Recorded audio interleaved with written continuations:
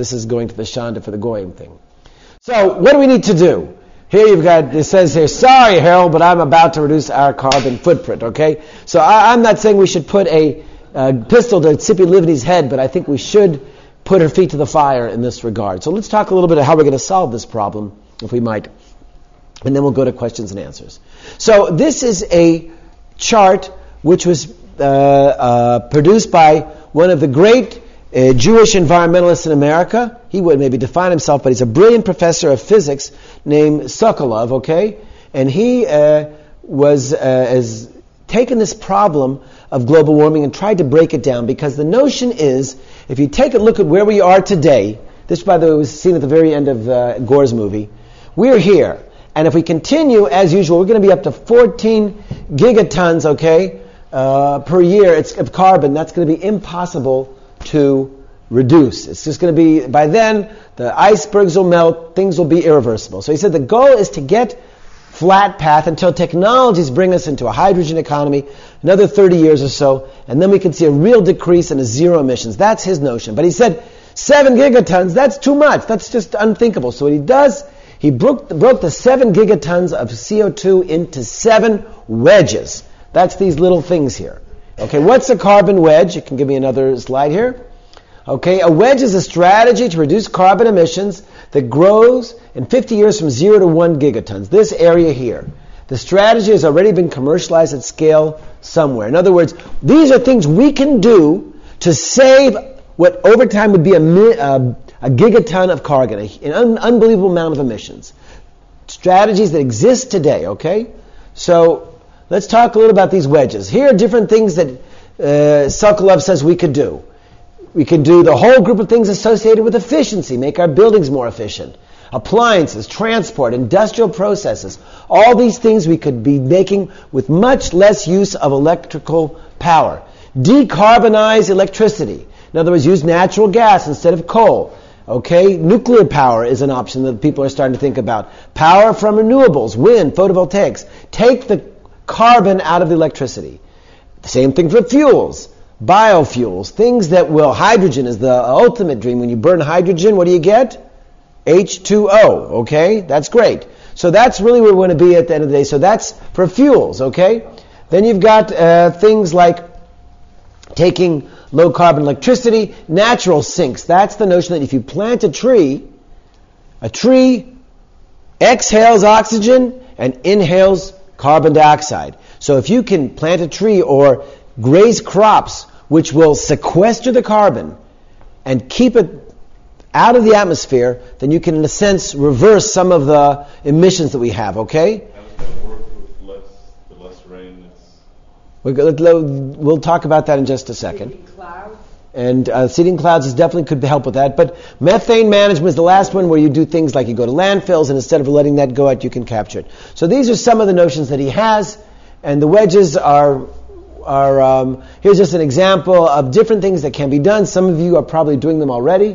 I'm looking at the lights here at the center. I'm hoping that they are indeed compact fluorescents. But that's unbelievable. One of the things, for example, that's astonishing, standby power. How many of our appliances are you working all day long? We don't even need, they say a microwave oven uses about 5% of its energy to cook, and 95% to say that little digital light on the rest of the time, okay? You could unplug it. And then you would save 95% of the energy associated with your microwave oven. Think about that. Okay, and there's so many things. Your computers is the extreme example. That screensaver takes energy, okay? If you could turn it off at night, you would save yourself a whole lot of energy. And the list goes on and on. Computer is some companies say that you have to keep the computer going, otherwise you damage the computer. And refrigerators as well. They said it's no longer, it used to be with the... I think the newer ones are much. Yeah, the hard drives are much stronger than they used to be. Anyway, we don't have as much time, but the point is that you could save incredible amounts of energy with that. You could take cars and do that. In fact, for those of you, I don't know if they're going to survive the present slump, but up until the last Wall Street disaster, General Motors, which had been anyway in something of a retreating mode, decided to basically gamble the store on the volt. the Volt, the first electrical vehicle, okay, where you can plug in at night in your house, and if you're going 150 kilometers only, plenty of electricity to get you to and from your commute, okay? Not that many people in the world go more than 150 kilometers every day. Some people do, and they can kick into the gas engine. But otherwise, it's going to be on the market in a year or two. So these things are coming online. Maybe we can take advantage of them, okay? Motors have buried it. They got a lot of billions, and they buried the whole thing. Well, they're now realizing what a mistake that was. Anyway, the truth of the matter is that, like I said, in Israel, because we're not required to do anything, all these kind of carbon wedges are not part of present policy dialogue. I teach a course at Ben Gurion University on public policy and climate change. I had my students do projects. Each one took a wedge. What could Israel do to reduce its carbon footprint? And they're out there. Denmark, 25% of the energy in Denmark today comes from the wind. Okay? Well, we maybe don't have as much area for wind, but we surely could have solar power at that kind of a level. Why is it that all the Israeli entrepreneurs and the solar industry people are building power plants in California, in Spain, in Italy, and not one in Israel? This is a shanda. Truly a shanda. Well, it's slow and it's going to be... Ministry of Environment, it's always the least important and gets no funding and nobody gives a darn. Who is Tzipi Livni going to appoint if she, God forbid, makes it? Who? As the Minister of Environment. Well, she'll probably keep Gideon Ezra doing the job. The Ministry of Environment is to appoint political cronies. Right. 80 was a number that Hanegbi appointed. 80 political cronies. And secondly, what... Why don't I suggest, I got about 3-4 more minutes. I got 3-4 more minutes and we'll open it up to discussions. I'll give 3-4 more minutes and we'll wrap it up. I see people have much to say and all interesting. Anyway, what I want to point out is that the central government has really punted on this issue. And we should all be very disappointed. There's been practically no leadership. In fact, the Minister of Environment didn't even go to Bali to head the Israeli delegation. Okay? The one place there is a ray of hope is in local governments.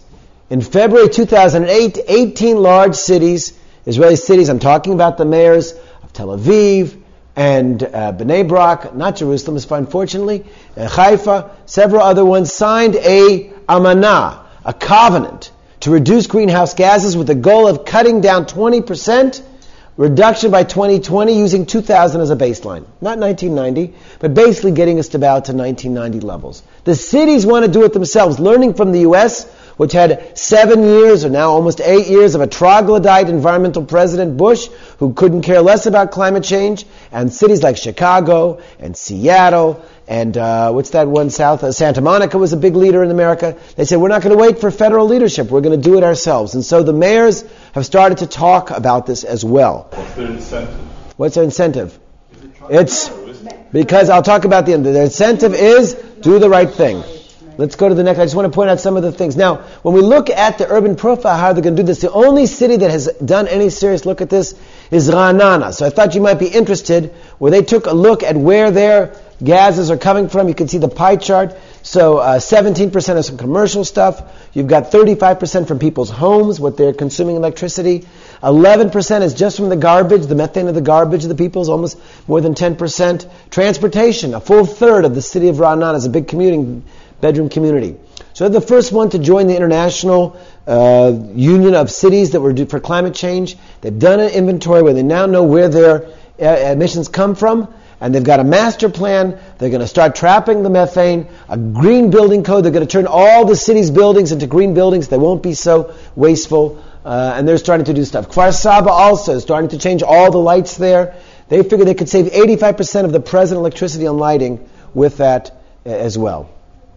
Now, it's not clear that they're going to be able to be successful because these things take money and the city's budgets are strained. There's political questions. Will they have the actual will to say, you know what, to this company, I would not going to forego your arnon and your city taxes. I'd rather meet my greenhouse gas commitment. I'm not clear they'll be able to do that. And it's not clear that the central government will give them the authority, even with the new Clean Air Act. So it's not clear that they're going to have that ability. But all the same, there is one area, and this is where I'm going to wrap up my last presentation, where we also should be hopeful. And I sit on the board of directors of the Keren Kayemet L'Israel, the Jewish National Fund. We do plant a lot of trees in Israel, and that's someplace which makes us unique, 240 million trees in the last years. Now, one of the things I talked about is that Kyoto Accord allows wealthy countries to pay developing countries to offset their carbon emissions. And one of the valid things is to do carbon sequestration, okay? You could do that voluntarily, where somebody says, I'm flying to America and I feel guilty about all the emissions, so I'm going to plant trees. Or you could do it as a government and get credits towards your Kyoto targets. So the thing about this is, at first we got very excited about this because this is going to be a lot of money involved. People are going to pay us to plant trees. But it's not so clear. Basically, this is what they call the clean development mechanisms, okay? Which involves those kind of developing countries paying that, okay? We can continue on to the next slide. And there's all kinds of projects. Clean energy, capturing greenhouse gases, but there's also these carbon sinks, which have been allowed. And we can see now, if we go to the next slide, that there's forests have been defined by the UN as legitimate source of that, but there has to be a tree cover of more than 10 to 30%. Now, why is that a problem? Where are the land resources available for afforestation in Israel? In the Negev. And as you get further down the rain gradient, we have what they call savannization. Not clear we have 30% tree cover at all there, okay? Another thing is, the trees cannot have been planted since 89. You can't go back and say, we planted trees 20 years ago, we want credit. There's got to be new stuff. Most of the areas that are for intense forestry in Israel have been planted. Not all, but 1 million out of the 1.3 million dunams have been planted, okay? And that's for reforestation. And afforestation, you can't go back more than 50 years. You can replant something from 55 years, though, if you want to, okay? The following thing, the major problem is additionality. To get credit in the UN system, you've got to show these are trees that you wouldn't have planted otherwise. And Israel, God bless us, passed in 1992 a very, very ambitious national master plan for forestry which plants 10% of the land of Israel. Anything within that 10% doesn't count under Kyoto. So although it's important that we do this because it's good for land sovereignty, it's good for recreation, it's not clear that we'll get any kind of an economic bonus. Although China has been the first one to do that. So I want to wrap up my presentation by saying the following things, okay? That today, the national government of Israel does not really have a climate change policy. And I think this is a disgrace, and I think we have to raise our voices. That the paramount ecological challenge this planet faces is somehow irrelevant to Israel. With all of our talk about being a good international citizen, maybe we deserve some of that censure that we get at the UN if we can't meet this kind of international challenge, as countries like Cyprus are meeting it, even though their economy is far, far less developed than our own. The technologies exist. You go around the world and you can see all these countries are doing exciting things, and where are we? We're way behind. We don't have the political will. Now, the good news is, I suppose, is that eventually we're going to have to do this. Israel would like to be a member of the OECD, and the people in the OECD are not friars. They're not suckers. They're not going to let us continue to get this bonus while they really strangle their economies to meet these kind of greenhouse gas goals. And Israel continues to produce and go the path of least resistance. It's not going to work. And what's clear is that the next meeting of the convention is in Poland, but in 2009 the meeting in Copenhagen, and it's going to be the post-Kyoto Protocol. And Israel is not going to get off the hook this time. So I would suggest, rather than I always say, liken it to the case of the Titanic. We can be like that captain of the Titanic, knowing that we're going to be hitting that iceberg, and the band can keep playing, and we're going to get this incredible crash, and all of our economies, is going to be in disarray, or we can start making the changes now and maybe avoid that iceberg and that unfortunate crack, okay? Public involvement is critical to making this happen. And I'll tell you a quick story. When I was chairman of the umbrella organization of environmental groups, we had the same Tzachi Negbi as the minister, as we heard, who likes to appoint his friends to positions. And when he first came on the job, he had a gathering of all the environmental groups, and he asked 5 of us livarechoto, to give him a blessing for his new job. And I said, I'm not going to give you a blessing. I'm going to tell you 10 things I would do if I was the Minister of Environment. And the third thing I said is we should voluntarily take on a carbon ceiling under Kyoto. Okay? And he said, I gave all these reasons why. And he called me back a few days later, and I was really surprised he took it so seriously. He said, Alon, I checked this out, but I found out, the United States hasn't signed the Kyoto Protocol. We can't be ahead of the United States, okay? And I said to him, no, we can, okay? Because I expect more from the Jewish state. And although there are compelling economic reasons in the medium and short run why we should do that most of these things are what we call no regrets, that when you build a house that's energy efficient, in the end you're going to save a lot of money in the long term. But that's not why we're doing this. We're doing this so we can look our children in the eye and say, this planet is in trouble, and the Jewish state is doing the right thing. Thank you very much.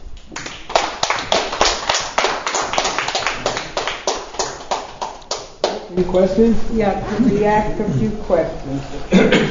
One, since we're not going to get any money, as you said, from the incentive, then I don't know if that's the way we have to go.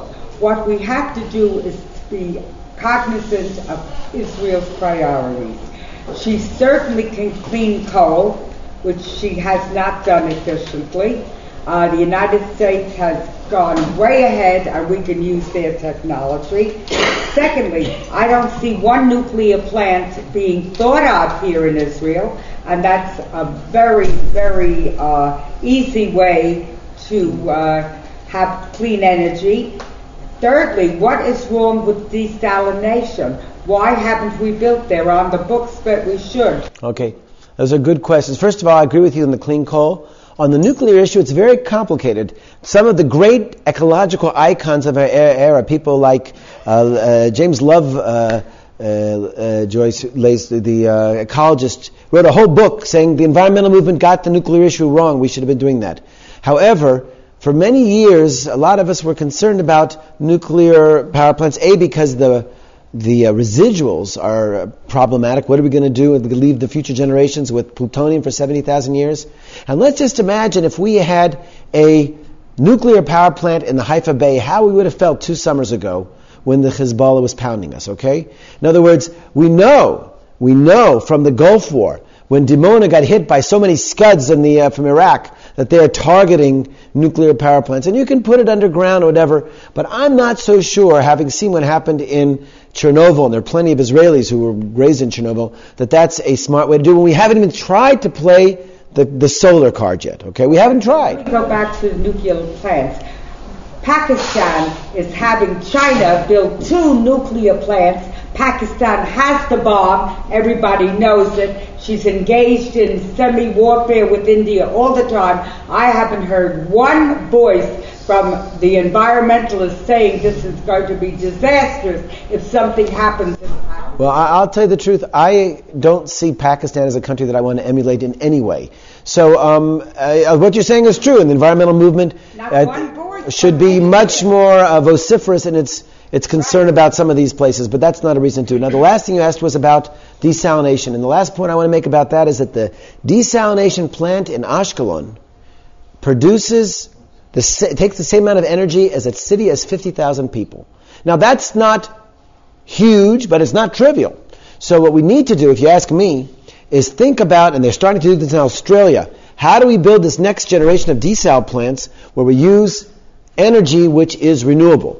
Okay, and that's one of the key things that I think we need to think about, is that if we would charge 60 cents for 1,000 liters of water, which would still be incredibly cheap, instead of 50 cents, we could build offshore wind power and we wouldn't have to have any problems. You could shower all you wanted, take all the hot water, you wouldn't have any problems.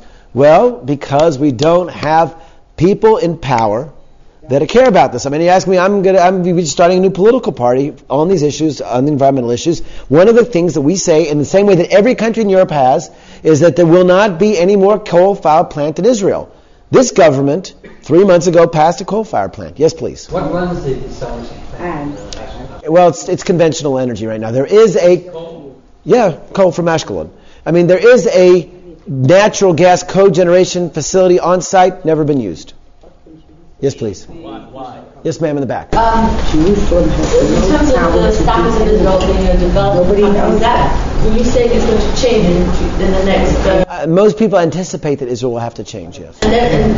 So some of these scenarios will have to start occurring. Or we'll have to buy a lot of carbon credits on the international market. And those credits are going to be very expensive as other countries start looking. That will create political will, possibly, that you think is likely. Well, do I think it will create wealth? The political will that you say is likely. I think there's... Well, we do a lot of things sometimes because the international community expects us to do it, and sometimes it's good that they expect us. A lot of our, environmental standards are because we've sort of gotten into the international community. We have a lot of hands up. I've got a hand in the back, and then you. Yes, please, sir. One of the things that Israel is far ahead of the U.S. and is using the solar for heating hot water. That's correct. Yeah, Israel was the first country in 1972 to make all new buildings that were 8 stories or less have hot water heaters on the roof. That's part of our building code. And that has saved, what they say, about 3% of the electricity.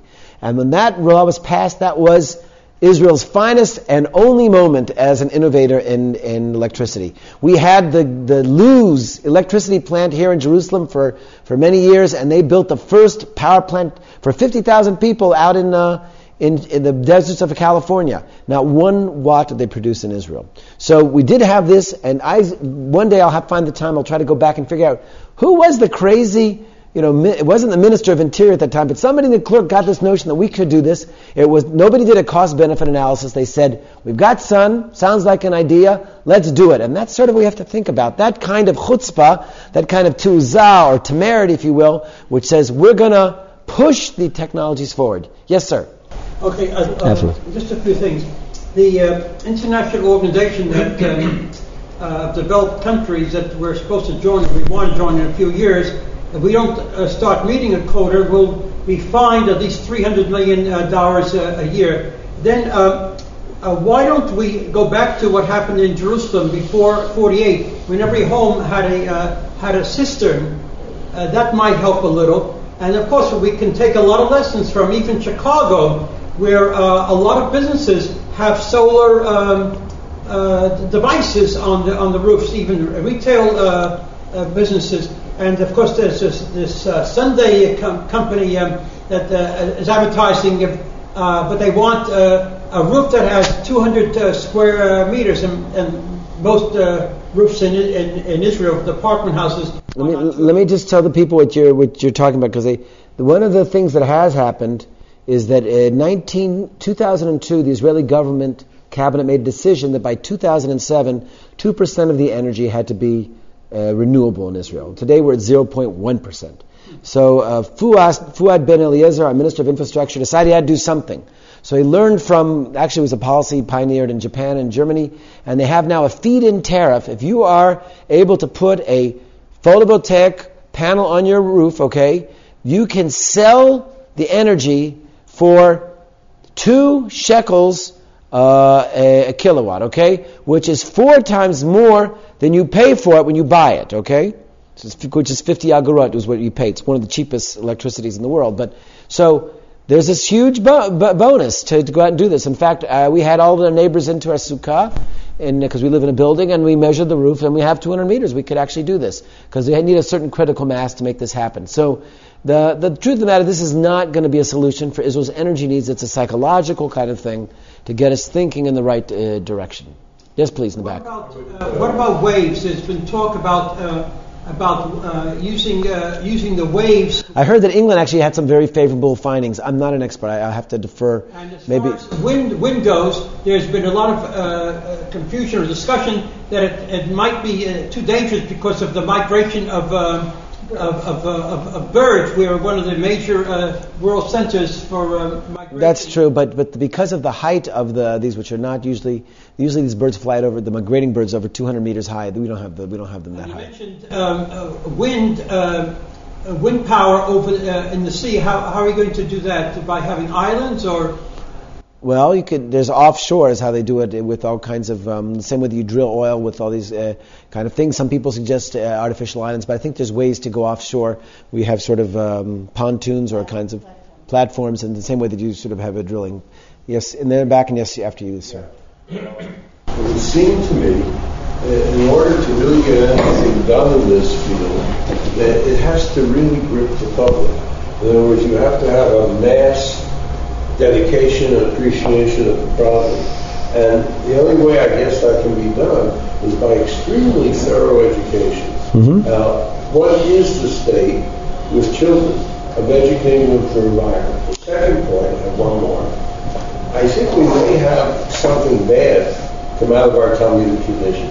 At least the major Talmudic centers, the Talmud study focuses on being very clever and innovative, but all on a theoretical level. Not to get things actually done, but the Jews were the ones who were smart. They understood things. Well, one could argue that no religion is more behavior and action-based than ours with our demand for mitzvot, so I don't know. I've seen this at least in one case, is that Israeli institutions are very good at making studies of things and writing books about them, but they're not oriented to action. A prime example is the Jerusalem College of Technology. They had a magnificent solution for the Shemitah problem, to simply, for 1 year, have the government support that the people who are normally farmers instead would have like a sabbatical, where they would learn well how to minimize water consumption, use it well, and then be sent all over the world as ambassadors to do this in the name of Israel. And when I asked them, why don't you do something about it? So the reply I got from the president, well, we're research people, we're not doers. That's not the function of an academic institution. And I think that attitude is extremely... Well, we'll certainly agree with that.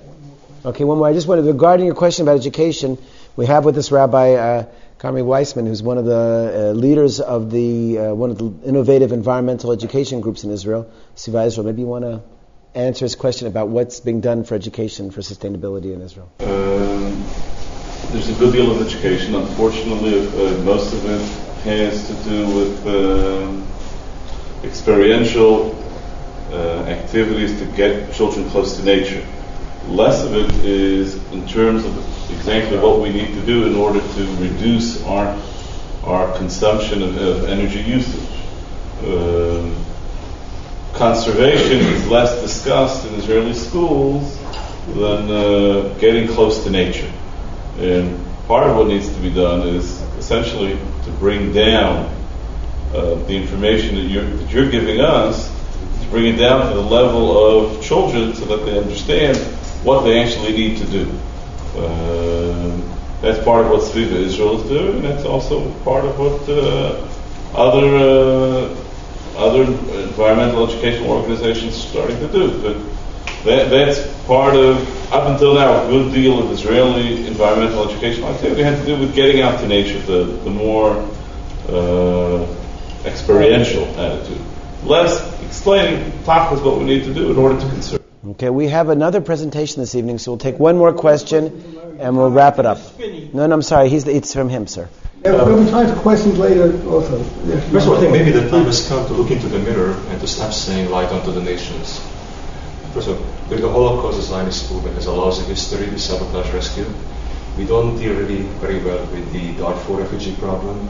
We have genocide deniers. We don't recognize the Armenian genocide, and many other things we could say. We abandoned the Christians in Lebanon, maybe they drew from we threw them to the dogs. It's a statement, not a reality.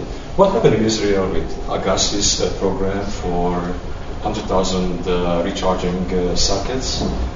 Ben Eliezer said that he has a plan, he made a bombastic statement every year to do something big in the Negev in terms of renewable energy. And then a technical question, what do you think is the benefit of using algae in terms of sequestration of carbon dioxide? Okay. A lot of very questions. I'll give you quick answers. I'll leave the first one for last, though. With regards to the Agassi car notion, this is an entrepreneur who's supposed to be partnering with the government. I have to buy a new car. And I went to the head of air pollution at the Ministry of Environment and said, I was thinking of buying a hybrid. I don't know if I can get the money together, but maybe I should wait for one of the Agassi cars. And he smiled and he said, buy the hybrid. By the time those cars go online, you'll be spending years waiting for the bus. And secondly, he said, electricity in Israel is so dirty, to have an electrical car doesn't do any good for the environment right now until we clean up because we have all these coal-fired plants. Second question had to do with the fiat. It is moving ahead, and apparently it'll be 2-3 years and they're going. But by then, like I said, will be passed because GM will be commercial with the Volt. With regard, infrastructure. It's a wonderful plan. They should have done it 2 years ago. I think it's still going, from what I heard. He was at he was at Paris's conference and talking as it was going. Second thing, Fuad's proclamations about big project in the Negev. So he said. I mean, Arik Sharon said he was going to put 7 billion shekels into Negev development, and we got 25 million, maybe. It depends, but it was money was going there anyway. So I wouldn't expect it. As far as I can tell, yes. I mean, there may be in Eshalim a small solar plant to come out of this. Maybe. We hope. The third question was algae. Algae as a source of carbon sequestration. I'm at Ben Gurion University. Stable Care campus has a special algae growing program. And every week another entrepreneur comes, and these are the best algae entrepreneurs in the world. There are some factories for algae, but they're to make special kinds of pigments for salmon. And when we talk about it, it's just not there yet. The idea is there because algae can double itself in a day. So the ability to grow things, but right now,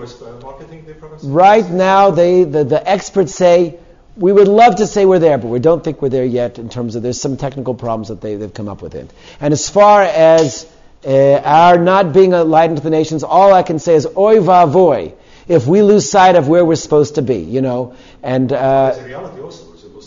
Well, all I can say, Oscar Wilde, you say you lie in the gutter and you look at the stars. And, between us, right? You're talking about big doors. We are a terrible record. I was a guy, I would have been anti-Semite probably. Well, take a look at what we did in Lebanon with the Christians. Take a look at how we did with Mashtapi Arkir. Nobody's really crying over it. If we open up our Bible, we could see our history is laden with disappointments, but that doesn't mean we lose the ideal. Well, change the reality and be involved, and that's the challenge that we can make Israel the country. It's something to aspire to. And with that, I'm going to, even though he didn't ask me to, I'm going to introduce our next speaker.